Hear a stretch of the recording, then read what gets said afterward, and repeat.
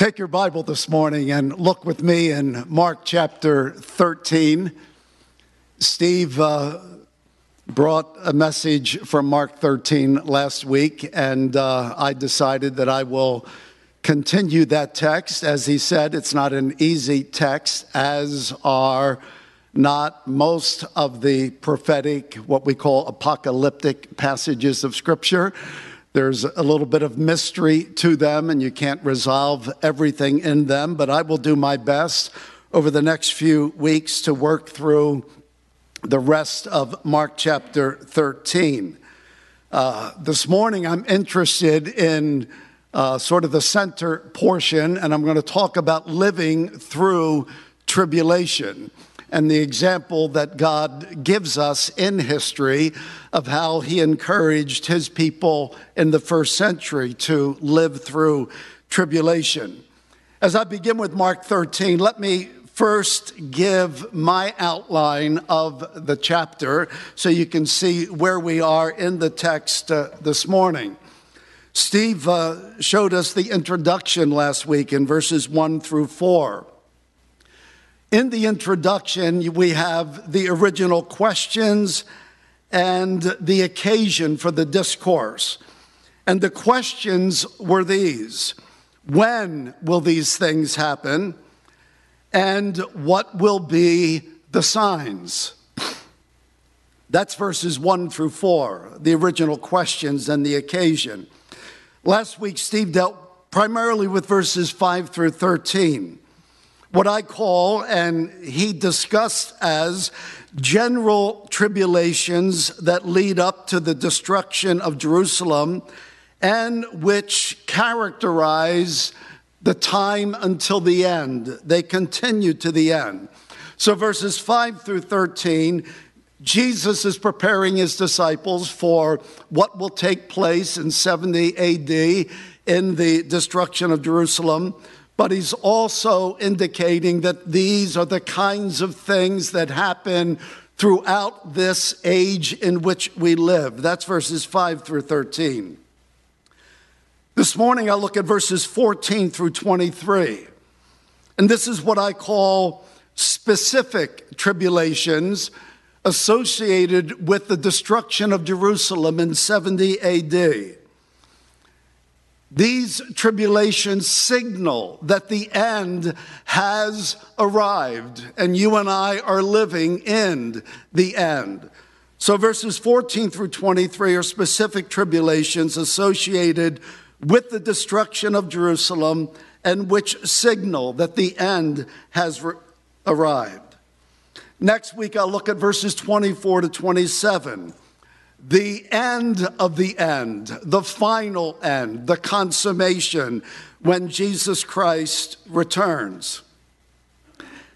And then the end of the chapter will probably take a couple of messages, but Jesus returns to the original questions.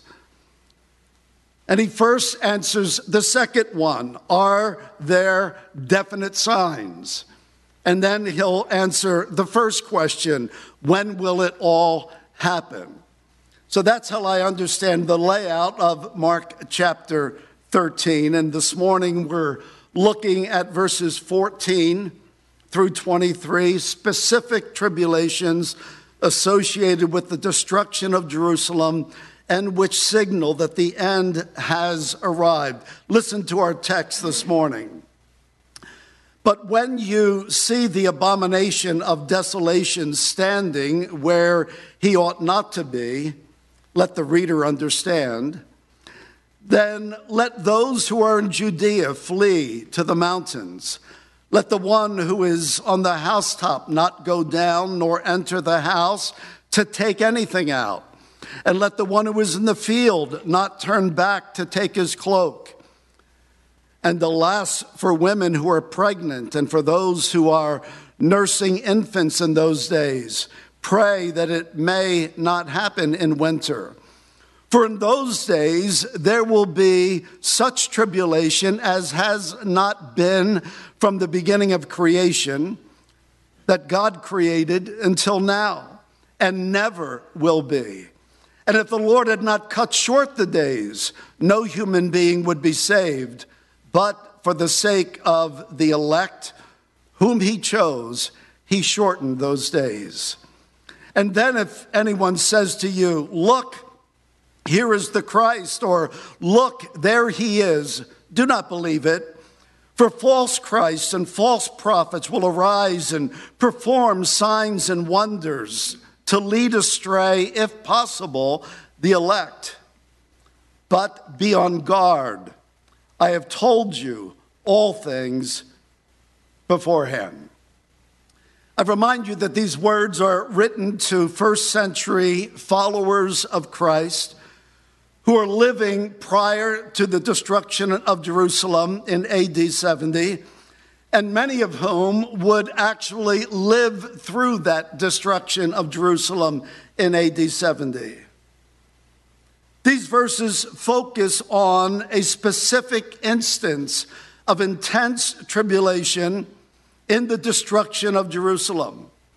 Our text tells us that what happened in AD 70 was unique in the history of the world. For in those days there will be such tribulation as has not been from the beginning of creation that God created until now, and never will be. Why was the destruction of Jerusalem so unique in history? Let me suggest a couple of answers to that. And by the way, this is introduction. I will get to the message, the heart of the message in a few moments.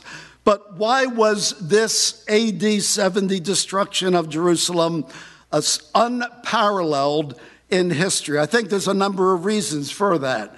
One, it happened to a nation that had been chosen of God to be his people.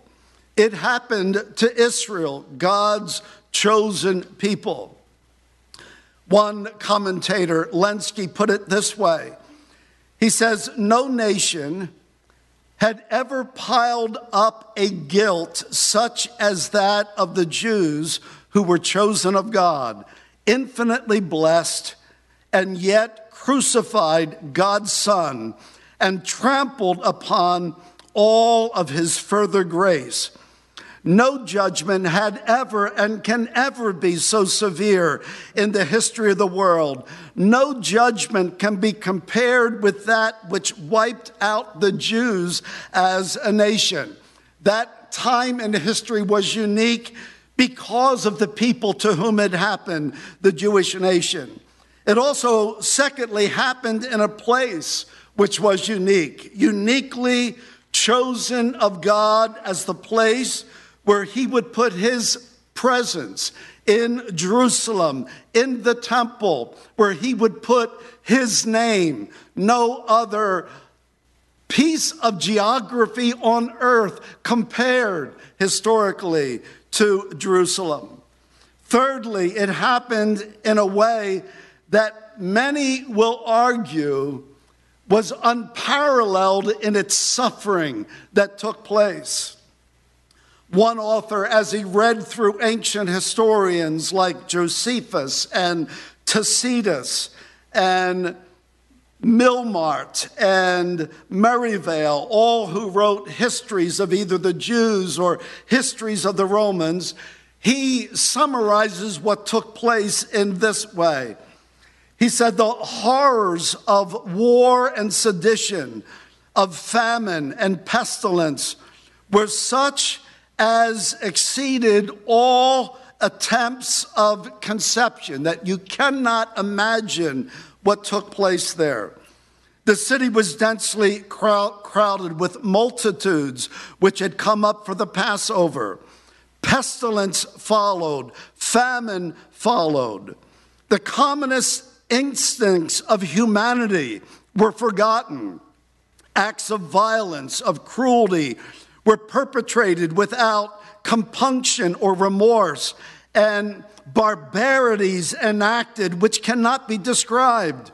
Mothers snatched the food from the mouths of their husbands and of their children, and some actually killed and roasted and devoured their infants. Dead bodies filled the houses and streets of the city, while cruel assassins rifled and wrangled with the exultation of fiends. The besieged devoured even the filth of the streets, and so excessive was the stench that it was necessary to hurl 600,000 corpses over the city walls. 97,000 captives were taken during the war, and more than 1,100,000 perished in the siege. It was a horrible time happening to a nation that God had chosen in a place which God had chosen to place his name. Another historian says other sieges may have witnessed before and since scenes of physical wretchedness equally appalling, but nothing that history records offers anything parallel to the alternations of fanatic hope that the Jews had and frenzied despair that attended the breaking up of the faith and of the polity of Israel. Edersheim, the Jewish Christian historian, said that if divine mercy had not interposed for the sake of the followers of Christ, the whole Jewish race that inhabited that land would have been swept away. It was an unparalleled time of suffering. And then fourthly, I say it is unique. It was unique because it can never be repeated again. Because the church is now God's chosen people. The church, made of Jew and Gentile, comprise the elect of God. And the church will never, ever suffer the devastating and destroying wrath of God. We may suffer in the wrath that God pours out on evil, but the church will never suffer the wrath of God because, as Thessalonians says, God has not appointed us to wrath. Or as it says in chapter 1 and verse 10 of 1 Thessalonians, we are delivered from the coming wrath of God. The followers of Christ who lived during the destruction of Jerusalem suffered. Yes, they suffered as a consequence of the wrath that God was pouring on that city. But they did not suffer the wrath of God. The suffering they had was a merciful suffering under the merciful hand of a loving Father. The destruction of the Jewish temple and the destruction of the city of Jerusalem in 70 AD by the Roman army had great significance for both religious Jews and the followers of Jesus Christ. For religious Jews, God was emphasizing in a very dramatic and powerful way that the end of old covenant institutions has taken place in the death and resurrection of Jesus Christ. This is the end of the old covenant. The temple is done. Jerusalem is done. It had significance for the religious followers, Jewish believers. But it also had significance for the followers of Jesus Christ, because God was calling them to believe the words of Jesus Christ. Because some of Jesus' last words were, "In the world, you will have tribulation, but be of good cheer. I have overcome the world."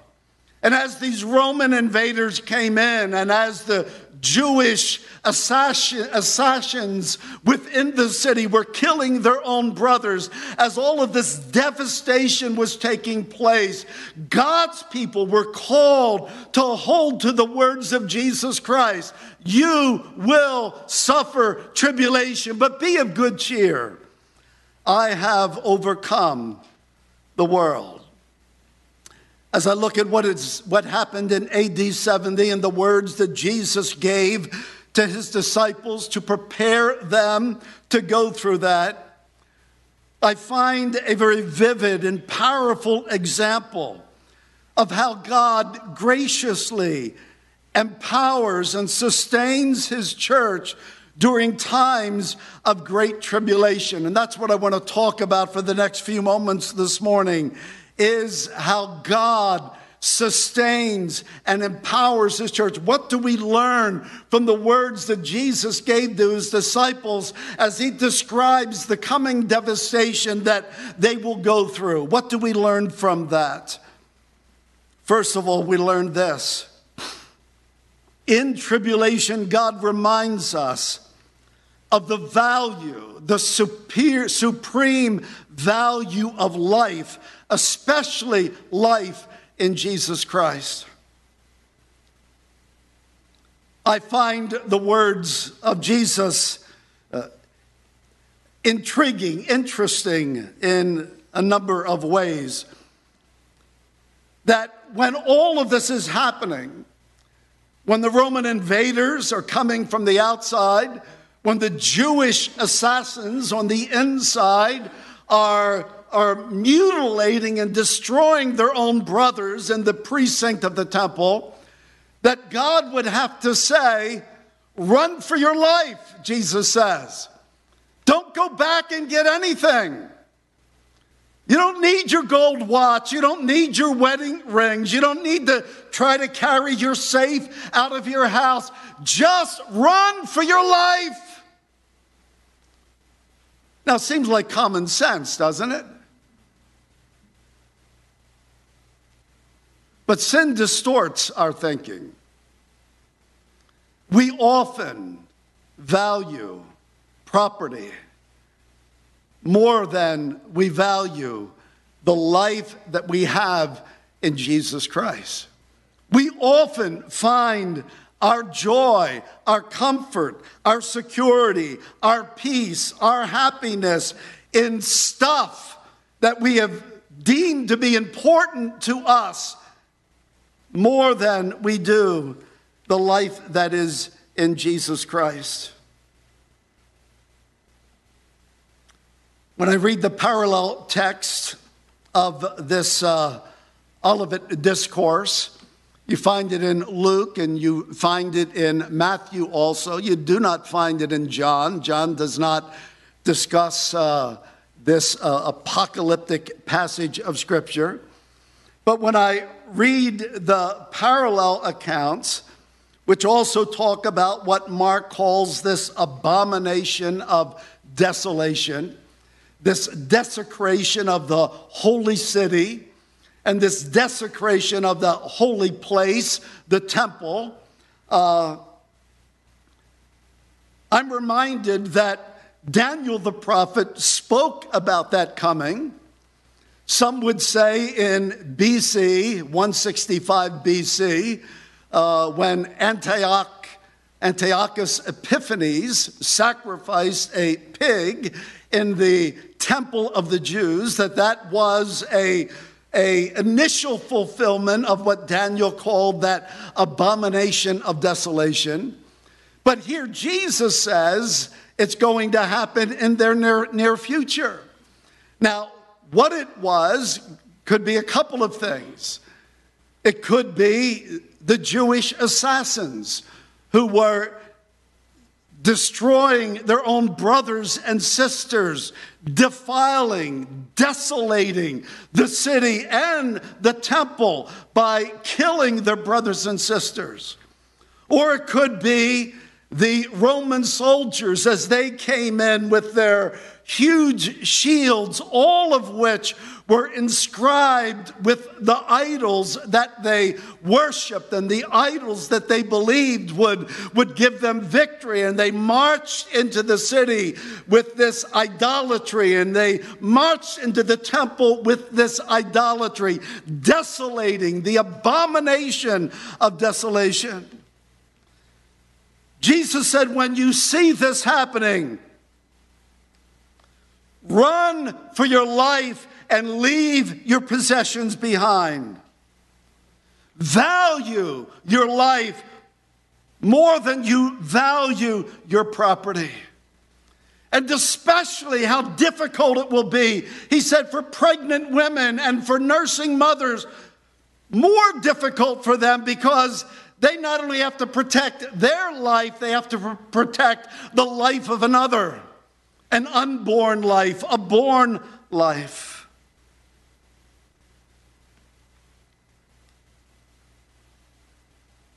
In tribulation, God reminds us of the value of life over property. Peace, prosperity often create a climate for Christians to misplace their value and exchange the joy of their Creator, the joy of their Redeemer, for the joy of the things that He has created, the things that He has allowed them to have. For myself, I know my values are misplaced when the loss of temporal comfort of life overwhelms the joy of the eternal presence of Christ. And I can say I've experienced that, and I've had to repent of that. When my values are misplaced, when the loss of the temporal comforts of life overwhelm the joy of the life that I have in Jesus Christ.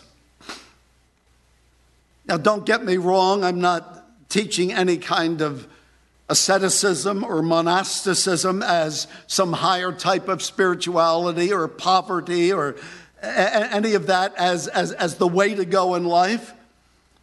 The truth is, I prefer the comforts of life if I have a choice. I enjoy a hot tub, a swimming pool. I was in one yesterday. It was refreshing. I enjoy a shade tree, a good meal, a fine wine, and a beautiful sunset. I appreciate and enjoy the good things of life. But again, my values are misplaced when the loss of the temporal comforts of life overwhelm and take away the joy of the eternal presence of Christ. Many of us prefer what J.I. Packer called years ago and wrote a book on it. He called it hot tub Christianity. Now, once a year, my brothers and sons and we try to take a motorcycle trip together for a week. And we always rent a house somewhere. And one of the criterion for renting a house is it must have a hot tub. Because after riding 250 to 400 miles in the hot sun or in the rain sometimes, you like to come back at night and just sit in a hot tub. So J.I. Packer wrote a book called Hot Tub Christianity. And this is what he said: the symptoms of hot tub religion include what he says is a skyrocketing divorce and remarriage among Christians, widespread indulgence in sexual aberrations, overheated supernaturalism that seeks signs and wonders and visions and prophecies and miracles, constant soothing syrup from electronic preachers and liberal pulpits, and intellectual sentimentalism and emotional highs deliberately cultivated make me feel good. He says it's the Christian equivalent of cannabis and cocaine. I want to feel good, Christianity. He says these are not healthy trends. They make the church look like the world, driven by the same unreasoning desire for pleasure, seasoned with magic. Thus, they undermine the credibility of the gospel and the new life that we have in Jesus Christ. Tribulation, when it strips all of that away, reminds us that what is really important is life, and especially life in Jesus Christ. That's why John says, don't love the world. For all that is in the world, the lust of the flesh, the lust of the eyes, the pride of life. He says it's all passing away. But the one who does the will of God, he abides forever. Value life over property. Secondly, our text encourages those in the first century and those of us who live in the first century that in tribulation, God determines that nothing will thwart his purpose of saving some. Nothing will stop, will hinder God's purpose of saving some. Listen to our text again. And if the Lord had not cut short the days, no human being would be saved, but for the sake of the elect whom he chose, he shortened the days. No human being would be saved. Well, in context of what Jesus is talking about, the context of the destruction of Jerusalem in AD 70, there were Jews and Christians living in Judea and living in Jerusalem during this time of Roman invasion. And apart from God's intervention, the Romans would have wiped out the entire population of Jerusalem and Judea. No one would have been saved unless God had said, I'm in control of the troubles that touch this world, and they have a limit, and I determine that limit. He shortens the day, telling us that God is in complete control of not only the tribulation of AD 70, but the tribulations of AD 20, 21, and 20 and 21. The tribulations that will be in the future, God is in control. This week I read through Revelation.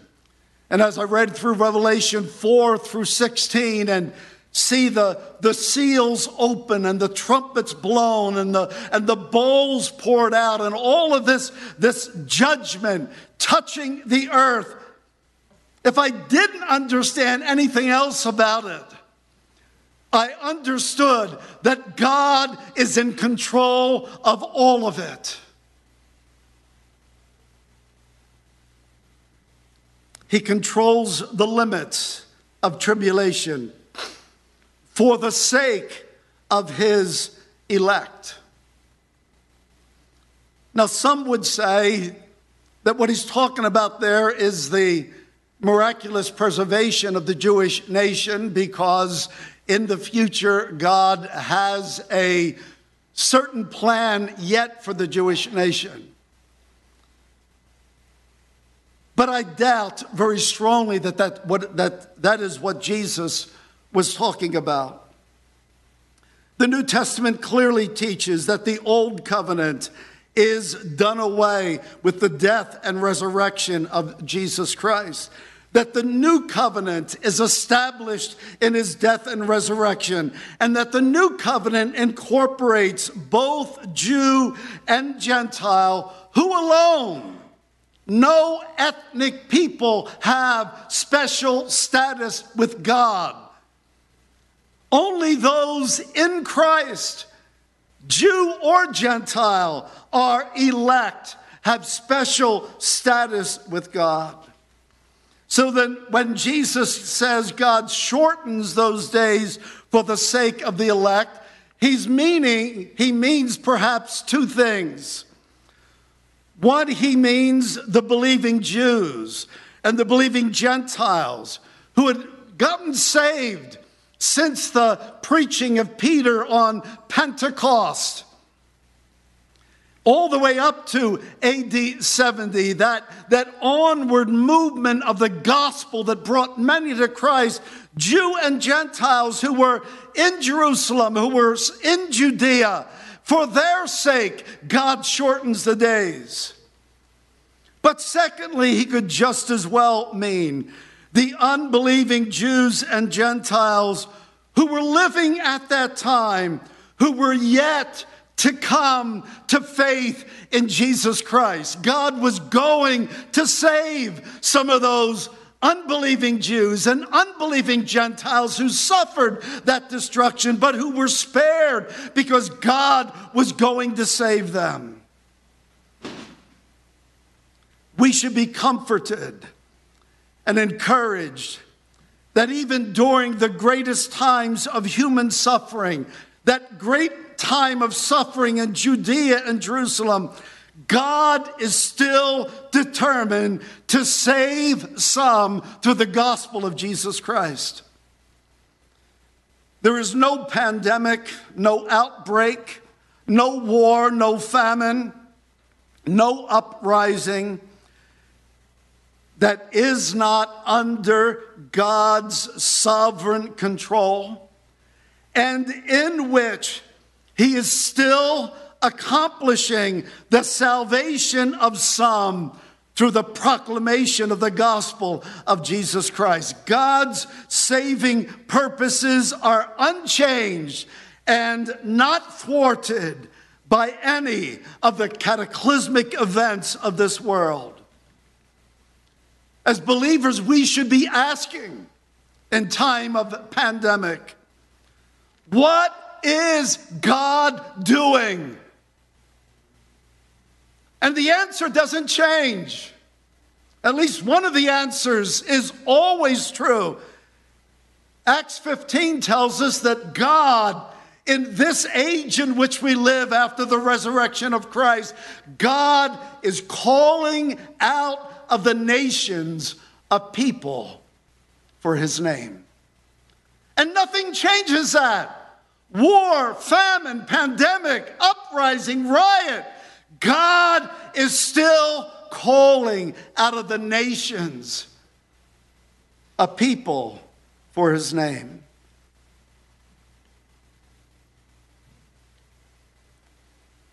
Today, God's elect are those who have come to faith in Jesus Christ and those who will come to faith in Jesus Christ.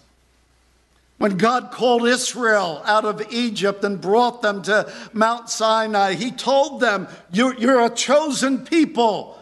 You're a holy nation. But AD 70 marks very vividly that that's the end. God is through with those old covenant institutions. And instead, Peter writes to believers, Jewish believers and Gentile believers. And he says, but you are a chosen race. You are a royal priesthood. You are a holy nation, a people for God's own possession. You are the elect. And you can be sure when trouble comes, when suffering comes, that God is mercifully looking on his people and controlling what touches them and how it touches them and when and for how long. God's purposes are never thwarted. But thirdly, we learn from Jesus' words to those first century believers that in tribulation, God calls us to keep looking to Jesus Christ, to the Christ of Scripture. Keep looking to the true Christ. And then if anyone says to you, look, here's the Christ, or look, there he is, do not believe it. For false Christs and false prophets will arise and perform signs and wonders to lead people, to lead astray, if possible, the elect. In time of tribulation, you will be tempted, in the midst of your suffering, to trust that God still loves you, that God is in control, that God can take you through this. Even if you die, you will be tempted to look to other saviors. But Jesus reminds those first century believers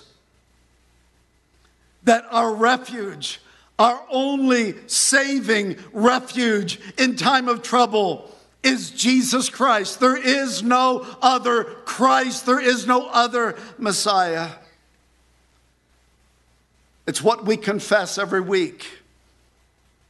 I believe in God the Father Almighty, the creator of heaven and earth, and in Jesus Christ, his only Son, our Lord, who was conceived by the Holy Spirit, born of the Virgin Mary, suffered under Pontius Pilate, was crucified, dead, and buried.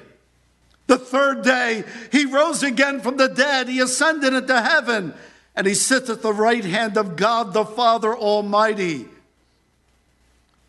from whence he shall come to judge the living and the dead. This is the Jesus who saves you from hell, saves you from the eternal wrath of God, and sustains you in the midst of troubles in life. In the world, you'll have tribulation, but be of good cheer. I've overcome the world. We all know that today there are many Christs, and perhaps the most popular Christ of today is the Christ of the prosperity gospel. But if you believe in that Christ, you should know he cannot save you from your sin, and he cannot save you in time of trouble. The prosperity Christ is not the Christ of the Bible, and he cannot save you in time of tribulation. Whether it's the prosperity Christ of Joel Osteen, or the prosperity Christ of David Oyedepo of Nigeria, or the prosperity Christ of Liberia's, what they call the Never Die Church, or the prosperity Christ of much of Cameroonian Pentecostalism. At its extreme, you have pastors like the one who told his female parishioners that in order to have the blessing of God on your life, you must sleep with him. That is not the gospel of the Bible. That is not the Christ of the Bible. Or the prosperity Christ of much of Latin America and the Caribbean, which make promises but do not talk about the Christ who died and rose again for your sin. When I think of who is Jesus Christ, this is my answer. Jesus is the eternal Son of God, the second Adam, the creator of the world, the one who fulfills the obedience required by the law and who suffers the curse of the law for us. He is the sinless covenant keeper, the quintessential seed of Abraham, the legitimate heir to the Davidic throne. He is the Messiah, the Lord of the church, the final judge of the world. He is the one who gave his life in payment for sin, to redeem sinners and to restore them to God's original and eternal purpose. He is the one who rose from the dead and is coming again. And he is the one who saves you in time of trouble. And lastly, in closing, in tribulation, God calls us to watchfulness. But be on guard, Jesus says to his disciples. I've told you all of this ahead of time. Be on guard. It's a word that Mark uses 5 times in Mark chapter 13. It's a word that describes either one who is constantly watching or is one who is told to keep on watching. Jesus is telling his disciples to live your life for Christ, but live your life with eyes wide open, knowing that the world you live in will be full of trouble. But be of good cheer. I have overcome the world. Don't be surprised at the trials and tribulations of life, but be confident that your sovereign God is working all things for his glory. AD 70 was a real event that took place, a hard time of devastation and destruction. And in some sense, a sign that God is through with the old covenant institutions, and a sign that the end of the world is here in the death and resurrection of Jesus Christ. And that from there on, we live in a world that is marked by suffering and trouble and tribulation. And even though you may not be experiencing it now, somewhere in the world today, there are people dying because they are believers. There are those who are in tribulation today. As I read through the book of Revelation, I was struck by a number of passages. One was one I thought, will I be a part of that particular congregation? Listen to what happens in the 5th seal. When he opened the 5th seal, I saw under the altar the souls of those who had been slain for the word of God and for the witness that they had borne. They cried out with a loud voice, O sovereign Lord, holy and true, how long before you will judge and avenge our blood on those who dwell on the earth? Then they were each given a white robe and told to rest a little longer until the number of their fellow servants and their brothers should be complete, who were to be killed as they themselves had been. You may join that choir someday. It could be in your lifetime. As I said, there are some in our world today who are entering that choir of those who have been martyred for their faith. But whether I join that particular one or not, I know I will be at this one. John says, I looked and I heard around the throne and the living creatures and the elders, the voice of many angels, numbering myriads of myriads and thousands of thousands, saying with a loud voice, worthy is the Lamb who was slain to receive power and wealth and wisdom and might and honor and glory and blessing. To him who sits on the throne and to the Lamb be blessing and honor and glory and might forever and ever. Amen. You will be there. If you are in Christ, regardless of what you may endure on this earth. So when tribulation comes, and it will, always remember the value of life in Christ over property. That nothing will thwart God's purpose of saving some. That we must keep looking to the Christ of Scripture. And that God calls us to watchfulness. Let's pray together, shall we? Before I pray, while our heads are bowed and our eyes are closed, it may be that there's someone here or someone listening or watching this morning that will suffer something worse than the destruction of Jerusalem.